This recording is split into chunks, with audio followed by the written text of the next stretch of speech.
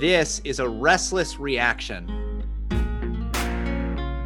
Well, hello, everybody. Welcome back to Restless, where we are breaking down the young, restless, and reform movement. Today, we have a reaction video, and this is exciting, Matt. Do you know why this is exciting today? I don't know why. That makes it exciting. This is exciting because you usually are bringing me videos that I'm going into blind. And today I get to bring you a video that you are going blind into. That's right. I normally queue things up around here, but today I have no idea what we're doing other than that we are continuing a discussion we started on celebrity culture. That's right. So we had an episode that has now dropped on celebrity culture more broadly. And so we wanted to do a reaction video having to do with that topic. And it turns out that we actually have a video from Together for the Gospel. This is from June 16th, 2016 is when it was posted on YouTube. It's called Celebrity Pastor Indecent Exposure ? And it is panel number 6 from said conference. So we're going to go in and I'm going to show you clips of this video so that we can respond to it. Having already done our little bit about celebrity culture, we now get to listen to actual celebrity pastors discussing the same issue. Yeah, I think it will be good to give the new Calvinists at one of their main conferences a chance to address it themselves, right? We want to be fair as we can and hear what they have to say. Now, this is interesting. So this is far enough back where you still have CJ Mahaney. So CJ Mahaney is going to be in this video. He's still a major fixture in T4G because nothing has kind of gone on with him. So in this video, we have Ligon Duncan. We have Thabiti Anyabwile. We have CJ Mahaney. We have David Platt. We have Matt Chandler. And they bring on Carl Trueman, a very, kind of well-known critic of celebrity culture and of kind of the big evangelical conference circuit. Yeah. Because just before this is going on, he had been writing about the problems of places like T4G and the celebrity pastor circuit and how it really was not helpful. And he has his criticisms. And so they asked him to come on and actually talk with them about it. And so this is fascinating because Trueman is clearly a little bit uncomfortable. You'll have to go watch the video for yourself if you're just listening to it. But he also has no problem just being the stick in the mud guy saying what is true. And God bless him for it. He plays a great stick in the mud. We will make sure we link to this video in the show notes so you can see it. And we'll try and find at least one of the Trueman articles where he talks about either big evangelicalism or the celebrity pastor. Let me just say before we start, this cadre of people will never sit on a stage again together, ever.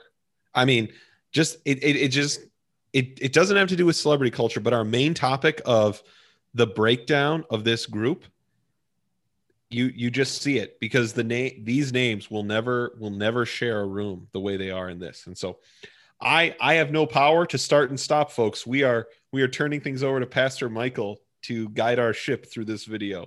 Well, let's jump into it. So we're not going to watch the whole of the video because it's almost half an hour long, but I'm going to pick out certain clips for you to react to with me. So let's jump in. Good friend. Seriously, let me tell you what I want to do. I want to begin. I want to talk first with Carl and then with Thabiti about what we mean by celebrity pastors and get to the nub of the issue of what the dangers and the opportunities are. And then I want to talk pastorally about the dangers that brothers face who have an opportunity for wider influence and the dangers that we face in relation to our attitude towards brothers who have a wider influence. That's good. And address this from a serious pastoral. We can poke fun and joke with one another like we already have, but I want this to serve you in that regard. I also want you to understand some of the logic behind why we've done what we've done at Together for the Gospel, because our purposes, in fact, have not been to foster a superficial celebrity culture, but to deeply serve pastors and local churches as best as we can. Let's have a word of prayer and then we'll begin. So this is just how they set it up. Right? Yep. So the two issues that they're looking at is with the celebrity culture being what it is, there's guys who have what they start talking about as wider influence, and what happens Stage for them. guys. Yep. Right. So the guys on this stage, Matt Chandler, David Platt. And then the other issue that's clearly also a really bad issue is how we react to people that have been given that kind of influence. Again, And the third thing they said was that while it might look like we've created a kind of celebrity class, that was not the goal of Together for the Gospel, which is great. Thanks, Chancellor Duncan. What we'd love to do, if you let us, is to show you a couple of website ideas we have for your business. Oh, of course. okay. Right. So I said what I said. I think we can go straight into the next clip. Let's do it. There's setup. Carl, what is a celebrity pastor? And talk just a little bit about some of the concerns that you raised in the discussion that popped up. I think one of my major concerns is that celebrity pastors have to wear these Britney Spears microphones. That's vaguely ridiculous. I think we live in a world that the Western culture is celebrity culture. Now, you can argue about the fine points of definition there. The way though I would use the term is that we tend to invest peculiar power and authority in specific individuals, even outside of their own sphere of competence. Hollywood is a great example that you have these Hollywood actors who are very competent actors, but around about election time, they're pontificating on everything from global warming to the economy. They're more or less incompetent in these areas, but we put this huge authority and power we invested in them. I think that knowing that society, or that our culture is set up to receive the big individual in that way, places an onus on the church to be very careful in how it presents the influential figures within the church. And now I bring it back to a sort of very specific issue for me. I teach at Westminster. I'm also a part-time pastor, but my primary call is to teach men for the ministry. And one of the things that's concerned me over the last couple of years is when I ask students, who's been the most influential preacher in your life? Almost never do they actually say, well, it's the man who preaches at my home church. They will mention names, some of whom are represented here today, some of whom are not. And that concerns me because here you have a detachment of the influence of the preaching of the word from the day-to-day pastoral ministry that's going on. And that's one concern. The second concern would be, if I ask students, who do you want to be like? The aspirational model of ministry is increasingly one which is nothing like that which they're actually going to experience. Most students leaving are going to be pastoring in churches like the one I'm connected to. We're 100 people on a Sunday morning. Maybe we'll grow to 200, God willing, in the next 10 years. Who knows? But most of my students are going to go out and pastor small, unknown churches. And if they have an aspirational model of ministry that they've got to be a David Platt or a C.J. Mahaney or a Matt Chandler, that's a problem for me as an educator. That, of course, is not implying anything in the motivation of those who are pastors of big churches. Right. Praise God there are big churches. Praise God that there are men who are gifted and that he's blessed in that way. But when it becomes an aspirational model for most students, that's a real problem. And it's a problem on the ground in seminaries. I wonder if it has some impact on the burnout rate. There's a very high burnout rate of students leaving seminary and going into pastoral ministry. Many of them leave within 5 years. Is that because they look to guys like you and they think that's what I'm going to experience? And then they end up in a church in the middle of nowhere with 50 people who are fighting each other all the time, and it's nothing like the aspirational model that they picked up. So I would say my two primary concerns are the detachment of the preaching ministry from pastoral influence and the creation of an unrealistic aspirational model. All of that is to say that is a result of the reception of mega church pastors in the culture. It's not necessarily a fault of the mega church pastors themselves, though I would then count and say that we need to take those of you who are big names and very influential need to do everything you can to make sure that you're not promoting yourself, even surreptitiously, that you're promoting Christ. I quoted Luther yesterday, who perhaps was the first celebrity pastor. 1521, the trade in Luther posters takes off in Europe. He is the first celebrity.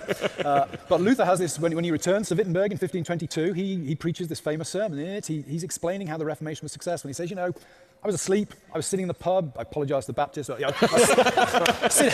I was sitting in the pub drinking beer, and the word was out there doing it all. Now, he's making a smart aleck quip in some ways, but he's also emphasizing the fact that really it was nothing to do with me and my person. It was ultimately the word of God that did it. And so my hope and prayer is that the very influential pastors of very large churches do everything they can to minimize themselves. Church history is not great in showing how one big pastor is succeeded by another pastor. And I suppose if I can add one last point as well, the aspirational model, I think, connects to the intrusion of worldly categories of success. as opposed to faithful categories. When Paul... So That's this is gold. laying it out. Hallelujah. Yeah, isn't that good? Also, what a great voice, right? Oh, this yeah. guy, what a Dude, great voice. This is the equivalent of the Paul Washer sermon for the T4G audience. I don't know why you're clapping. I'm talking about you. And I'm going to say your names. I thought he was just going to give the like subtle British jab, like, oh, they wear microphones like this, right? We're on the stage. No, then we get like the people on the stage. He literally says their names. And then he starts saying names. Fantastic. Oh, and it gets better. It really does. Like, and so he's clearly trying to be careful too. He's saying, hey, Yeah. listen, it's not bad to have a big church, right? That happens. That's not necessarily wrong, but here's my concerns. And they're really valid concerns. Yeah. You know, I think he's summarizing probably some of the articles he was putting out at this point, but these are valid concerns. They are what's happening, right? Everything he described about the person who is most influenced on you. What person do you want to be like the most?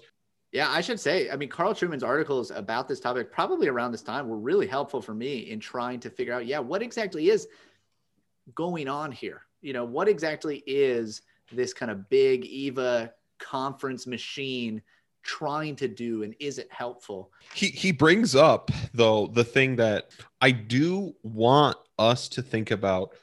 What does it mean for a pastor to be a public figure and not a celebrity? Because Luther was a public figure, was the most important public figure of that century, right? But even the like Luther poster trade, like he still wasn't a celebrity pastor in the way that celebrity pastors are today. And so I think it's just a useful thing. And I do think, I think that we need to be super on guard, right? And I think maybe they'll get into this. So I don't need to go off on this, but I think a lot of the draw to it from churches or setting up conferences like this is the pragmatic success it offers. Right. And even if I'm a local pastor, if I can point you to a book or a talk from one of these people, it's probably, going to be impactful for you in perhaps ways that me sitting down with you wouldn't be. So, right. Yeah. Well, let's listen to this. So there is some pushback here. And Thabiti Anyabwile had been writing articles kind of back and forth with Carl Trueman at this time, kind of trying to defend a little bit against what Carl Trueman was saying. So that's where we're jumping in, I believe. Let's begin where Carl ends. Paul says, find faithful men who will be able to teach others also. Yeah. But he also says, show double honor to men who serve well, especially those whose work is the ministry of the word. What Carl is not ruling out is the appropriate expression of appreciation for faithfulness, right? And what concerns me is the sort of wide, indiscriminate use of celebrity pastor. Right. Catches up in the net a lot of things and a lot of people that on inspection we wouldn't want to label in that way. So I think if I could just toss out two labels, I think it's important to distinguish between celebrity in the sort of pejorative way in which we talk about it, a kind of being famous for being famous, without the substance of accomplishment and faithfulness, with a story that's surrounding that person and cultivated and propagated in media, and the fawning and adulation of folks over that mythology, really. I think we have to draw a pretty clear distinction between that phenomena and, let's use the label, notoriety. Because the other thing that Carl is not saying is that celebrity equals being publicly known. Right. He's been very clear in that. Yeah. And so there is a proper notoriety, whether it's in the local church context or whether it's in a wider context, wherein persons who have been faithful, whether it's in their writing or their preaching or just steadfastly loving their wives and their children, so on and so forth, there is a notoriety that grows up that isn't about myth-making, it isn't about story-making, and it isn't about sort of publicity seeking in order to sort of receive celebrity, that I think we want to be careful to sort of actually recognize, identify, distinguish, protect, and in appropriate ways, and that's part of the discussion, in appropriate ways, honor. And so that was sort of my interaction on that point. That's very helpful. Is that helpful, Matt? I don't know.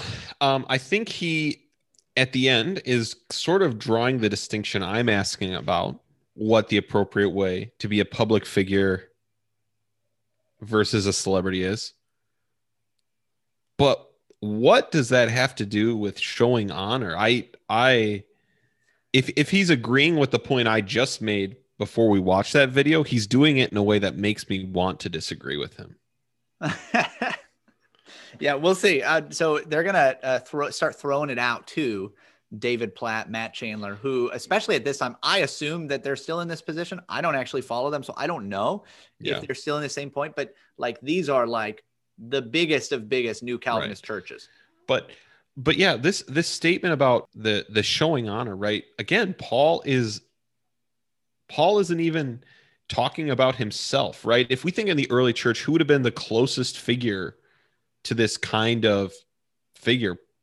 Paul would have, right, to the early church, right? Which is why Paul in Corinthians tells them, I'm glad I didn't baptize any of you, right? You can't claim me. The honor he's talking about are to, like, right? Why does he have to say this is double honor?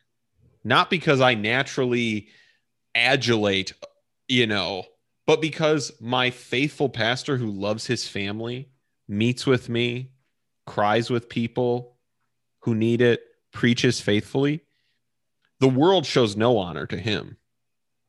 And that's the person I'm being commanded to honor. I'm not being commanded to honor anyone on that stage, unless they happen to be a shepherd, right, in my life, right? That's a good distinction, right? So there's almost the implicit idea in what Willie just said, that showing double honor to those, in the context, it's to those who labor in preaching and teaching. That must mean that you need to show that honor to all pastors indiscriminately if they seem to be faithful. Some of them deserve celebrity, is kind of what he's saying. Some of them deserve notoriety.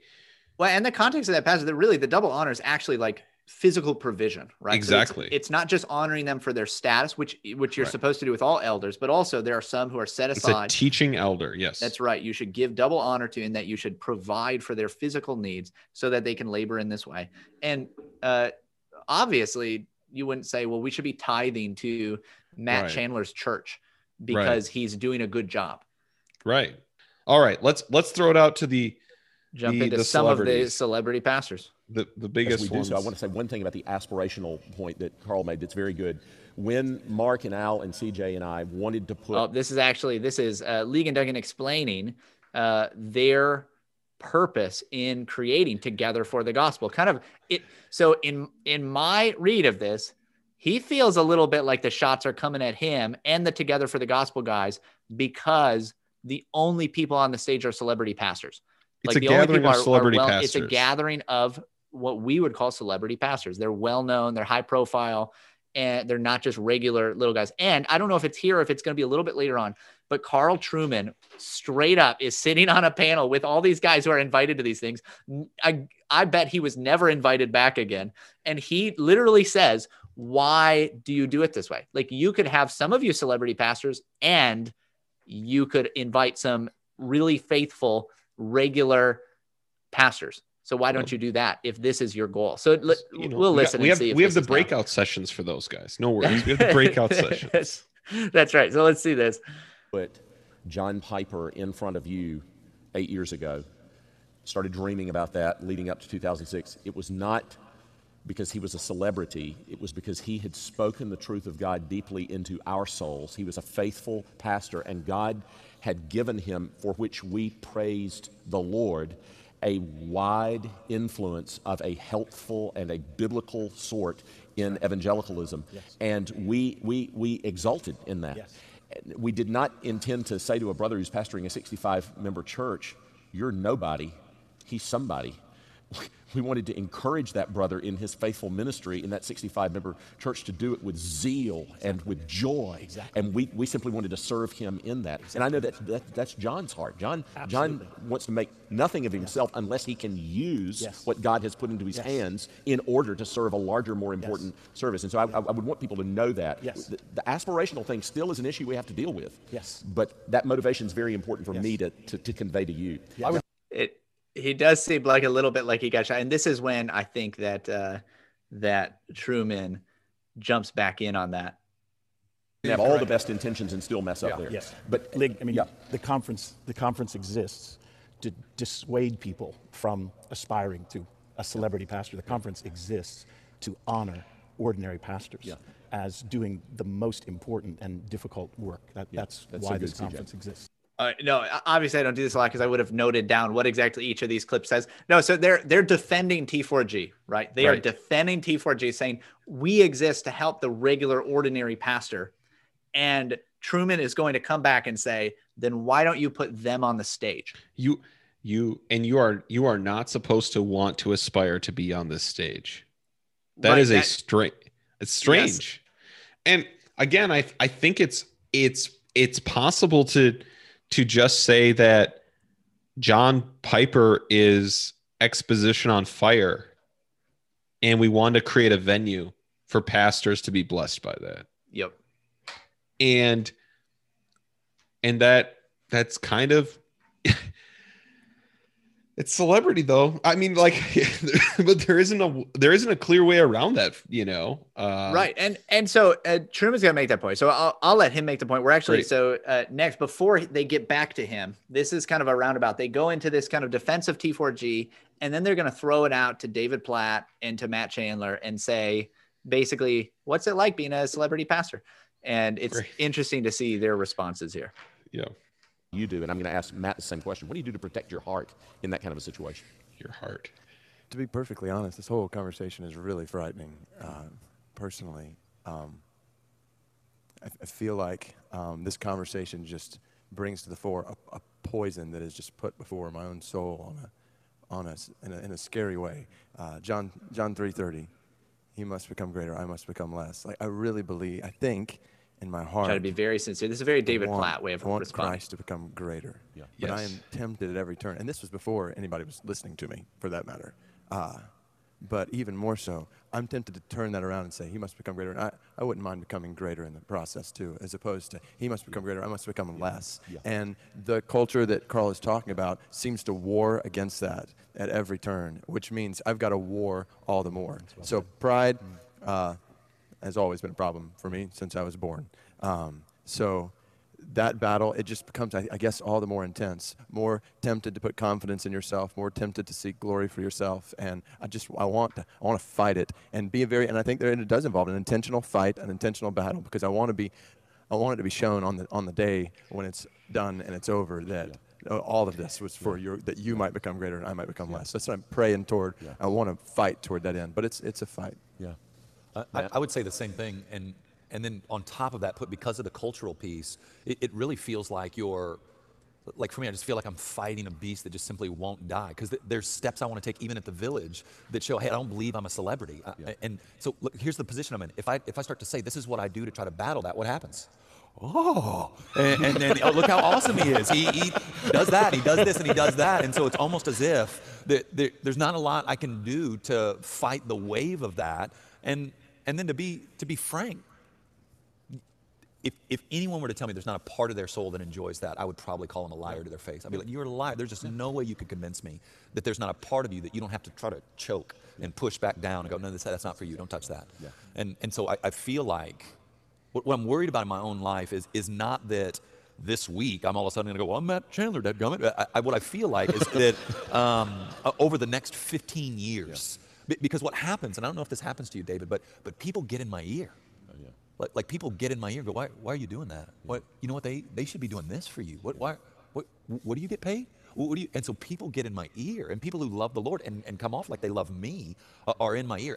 And so my fear is not that I'm going to, the book's out, now I'm an author, so I'm not afraid of that. What I'm afraid of is over the course of the next 10 to 12 years, just drifting. And so I've tried to build some defenses against that, and it's really helpful that I'm in ministry with guys who knew me before there was a Matt Chandler. And I think my wife is impressed with me as a husband and as a man of God. She does not, I'm so lucky to be married to Matt. I mean, I just don't, I don't know that's, and maybe she would say she's grateful to be married to Matt, but let me say this, there's no celebrity culture at home. Yeah. Yes, well said.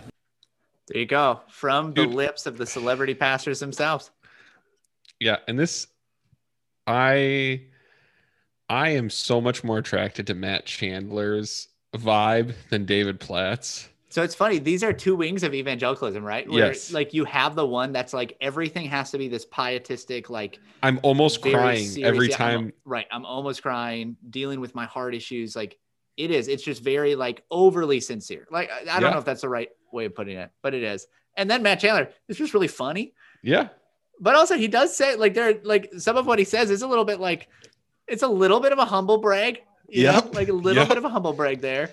In the process of talking about how, you try to, clamp down on some of this, you're also talking about how part of you likes it. And you're also talking about how you have a book out and you don't get paid enough. And let's just say thank you, Matt Chandler. Yes, people like it. Yeah. Right. Like, can we just, yeah. I love that. It was a very like straight shooter, like, yes. And here's the problem. And again, right, he says, I don't believe I'm a celebrity. That's obviously not true based on the rest of his answer. He understands. Yeah. He's not dumb. He understands. Here's the last thing he said that I think is the actual like thing they feel. It's because the celebrity and the culture in the church is weird. And what I mean is when he says there's no celebrity culture at home. Yeah, your kids don't care. Like they don't. Your wife, I believe him about that. He also can go, in public and nobody's like, it's Matt Chandler or right. Like nobody does that. Nobody's doing that with any of these people. And so, nobody cares. But so most of their life, it's, I'm a guy named Matt. I'm a husband named Matt. I'm David, right? Like, but what it ignores is that in the people that this has impact on, it is deep and it is real. The people at this conference, this is it. This is a big deal. You've had experience talking to people. I've never personally been to a T4G. I know people who have done everything they possibly could to get to a T4G. Like I have to get there. And they like the way that they talk about like ascending this mountaintop of like spiritual maturity that is T4G and like being there and like God is really working here, like as opposed to anywhere else, like God is really working. And this is what's great. I love so much about Carl Trueman is because I have one last little clip from this to show you. And this is what Trueman just is an OPC stick in the mud. You're saying all this stuff, but why don't you do it? And here's what you could do. And basically he just puts up a challenge. And the reality is I don't think that they've ever done it. I was going to make a comment about something that a conference like this could do. Having been an administrator at a seminary, I understand how money works. I understand the need to raise money. I look at this stadium and I think, if you're going to get a couple of us OPC guys in here to headline, you're not going to fill this stadium. I am pleased to see that the OPC is into pest control up there, though. You put up on the poster. But it might be pest control since 1972. That's what we've been doing in the OPC. I think would it be impossible to have, out of 9 speakers, have 2 guys that nobody's ever heard of? Okay, I'm one. To come and speak. Yeah. Guys from churches of 100, 150, 200. There are good preachers out there in churches that size. Good preachers. Is it possible to have a couple of slots in the plenary sessions devoted to guys like that so that the message is sent out that, we don't just, if you like, patronize ordinary pastors by talking about them. We give them platform space as well. And there are different aspirational models of ministry out there. Brutal. I mean, and he does it with a little laugh and a little joke. And so like he comes in nonchalant, but man, that is, I would call that devastating to the entire model that they've been talking about the problem of celebrity and how they don't want that. And all that they're about, everything that they're about is encouraging the regular pastor, but also we don't want someone like that on the stage with us. Right. And Dr. Ligon Duncan does not count. Right? Yes. That's, it's a wonderful self-effacing move, but it's a joke because obviously it's not true. Right. Like the fact that he says that with a smile and like, yep, no big deal. Like it's because it's obviously not true. And everybody knows that. Yeah. So you watched the whole video to pick the clips. You really got most of it. I mean, that is the vast majority of it. Do they understand do they understand the problem? So I was just trying to look up the past lists of those who have spoken at a T4G, because maybe it's possible that they did listen to this. Because if I'm honest, I've not paid that close attention for a long time. I used to, right? I used to listen to all of the main, speakers and everything from the conference once it came out. But it does not seem to me that the actual issue at hand is dealt with, but they know that the issue is there. They are, you see it in those clips, right? They are aware. They're trying to defend themselves. And when Ligon starts defending himself a little bit, defending T4G and why they do stuff like bring in a John Piper and why they wanted to do that, when he's defending himself and he's clearly a bit worried, right? He's clearly concerned, like he clearly feels almost attacked, which he is. I mean, Carl Trueman has outright, even on the stage, but even before this, like he has been attacking the whole model of a T4G type, like the whole idea of conference circuit Christianity. Like, why does this matter? Why would you do this? Instead of focusing on the local regular ministry of the church. And the fact that he feels attacked and the others try to defend what's going on, they know that this is a problem. This is why CJ Mahaney has to come in and say, well, the purpose of this was never the celebrity. It was always for the regular, ordinary pastor. And this leaves them wide open for Trueman. And I don't think that they probably thought he would do this, honestly.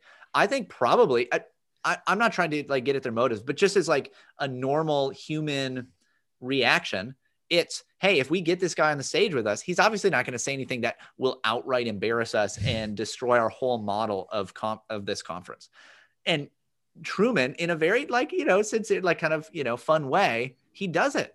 He says, if this was actually what you were about, then you could bring in a couple of regular pastors who you guys probably know. You probably know just regular everyday pastors of small churches. And if you really wanted to help those not just aspire to celebrity, but aspire to just loving the local church, you could bring those guys in. And the fact that you haven't, like, that shows something about the whole model. And yet Trueman's understanding, right? Again, you wouldn't have a massive conference if it was all those guys. You just wouldn't. And that's understandable. Trueman, there's a lot we could say about it. I think he models wise polemics here. Totally. Yes, very much so. He is doing it well, because it is brutal, but it is still done in a way to build up the body. That's right. In whatever format that is. Let me say something that, as I think about this is again where we just see this is evangelicalism, because evangelicalism is we have good intentions and we're trying to do something good, right? I have good intentions. I think lots of pastors will enjoy, right? Like, this will be their vacation, getting to hear John Piper. Right. And you could put in whatever conference you want, T4G, the Gospel Coalition, whatever John Piper's one is, like, that pastors will be helped and enjoy these things, right? And are, right? They actually are. That is true. Like that does happen. Yes. And it becomes this, I have these good intentions and I've come up with an idea to do something, right? I have a few questions about where to maybe leave our conversation. So one is, right, if this is designed to help pastors, is there another way to do this? Is this what pastors need? I'm asking the pastor. Right. No, that is a really good question. Right. And I think that this is why the whole conversation is even happening. Is this actually beneficial to be constantly bringing people together to what, even if it's not your intention, what the outcome is it does continue to kind of just lift up certain profiles, certain men. And I don't think it's helpful. I think I have not thought through this deep enough, well enough, but I have come to feel that the whole idea of like conference circuit Christianity is really harmful in some ways. And it's always this, right? There has to be an event, right? The way God works is through events. It's a kind of like maintaining a kind of revivalism. Right. Right. You have to go to Yes, there it a is. camp. You have to go to this conference. And that's where God teaches you. That's where he really stretches you. This is, again, ascending the mountaintop, ascending the Mount of Transfiguration, where you get to see the Lord in all of his glory. And then you come back down to the regular day-to-day stuff where you can bring some of that glory and you can kind of help people with it. But it's not the same thing. Pastors need revivals too. That's what this is. I think so. Pastors need revivals too. So I have problems with the very idea of it. And if the only thing was getting men together for encouragement or to hear the word preached or something like that, I mean, you can do that on a, presbytery level. You can do that on a smaller local level, with different pastors in your city. I don't know. There are other ways that you could do that and find that, but maybe not when you're in a kind of typical evangelical or Baptistic church. Yeah. I think it is interesting to consider the needs of pastors, and let's move away from this and consider what they need. So you've already answered that, but I think we should return to that. I have another question for you. What do you aspire to as a pastor? Yeah, I suppose I would just want to say, I aspire to faithfulness, right? Just faithfulness. I just want to be faithful, whatever that looks like.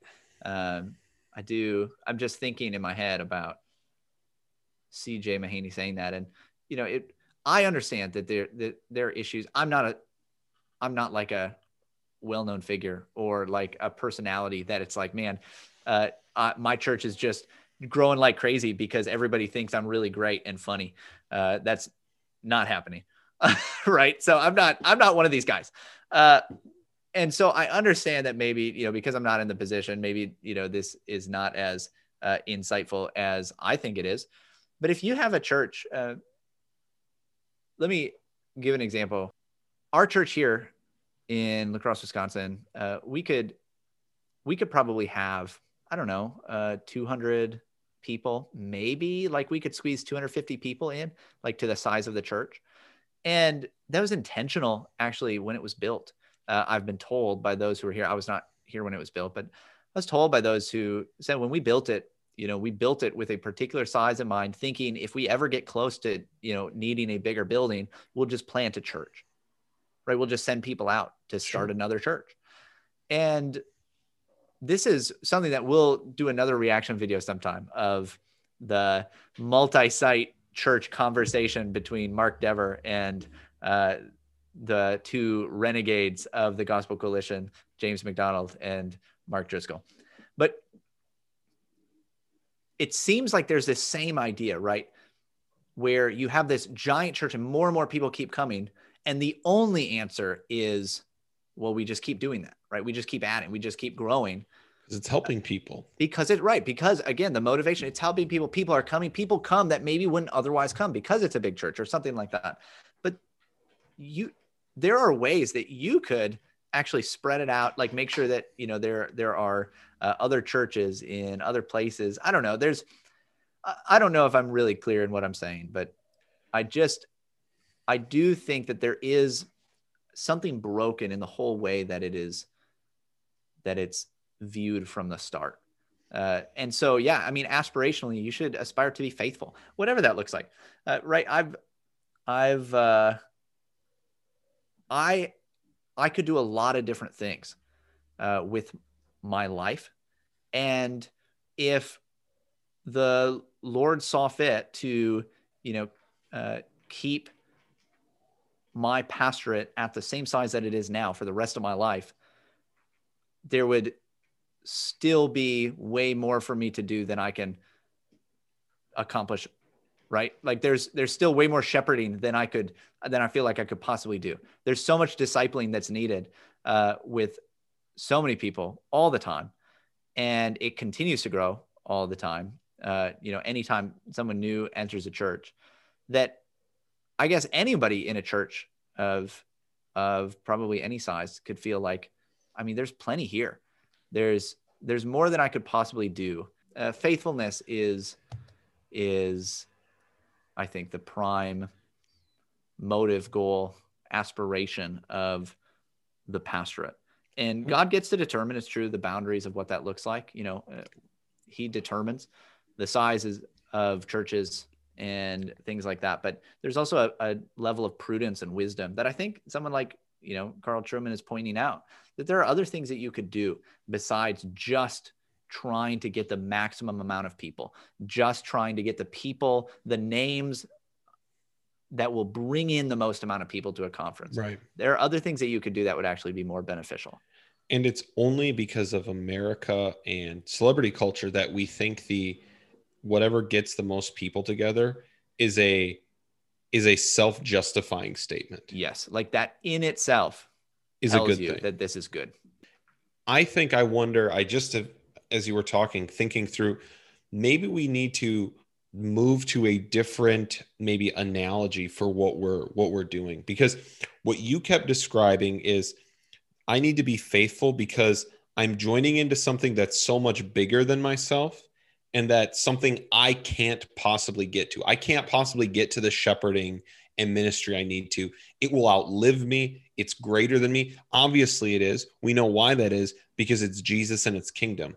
And so I wonder if the kind of current model of ministry, right, if I can compare it to you, and again, these it sounds bad. I don't know. It's like, it's you making a masterpiece, you erecting a statue, right? And you're doing this for God. You're doing this to help, but it is something you can do. You are building something for God. And what if instead it was, I'm playing my small role in building the cathedral, building the household of God? Because if you think about how these were done throughout Europe, and throughout the Byzantine Empire, many times these took generations. Right. And even if it didn't take a generation, all I knew how to do was the brick part. Maybe someone else knew how to do the mosaic part, right, in the Hagia Sophia in Istanbul. But I knew the one thing I was supposed to do. Right. And I could just do that every day. And it was going to become something that was so much greater. And I played a part. I was used, right? I was used by God in that small way. But it wasn't because I did so much. It wasn't because I did everything. It was because I did what I was there to do. Yeah. Is there a difference here between building God's kingdom versus building your kingdom for his kingdom? Thanks for joining us for another Restless Reaction. If there's any special video or audio clip you'd like us to react to, please send it to us.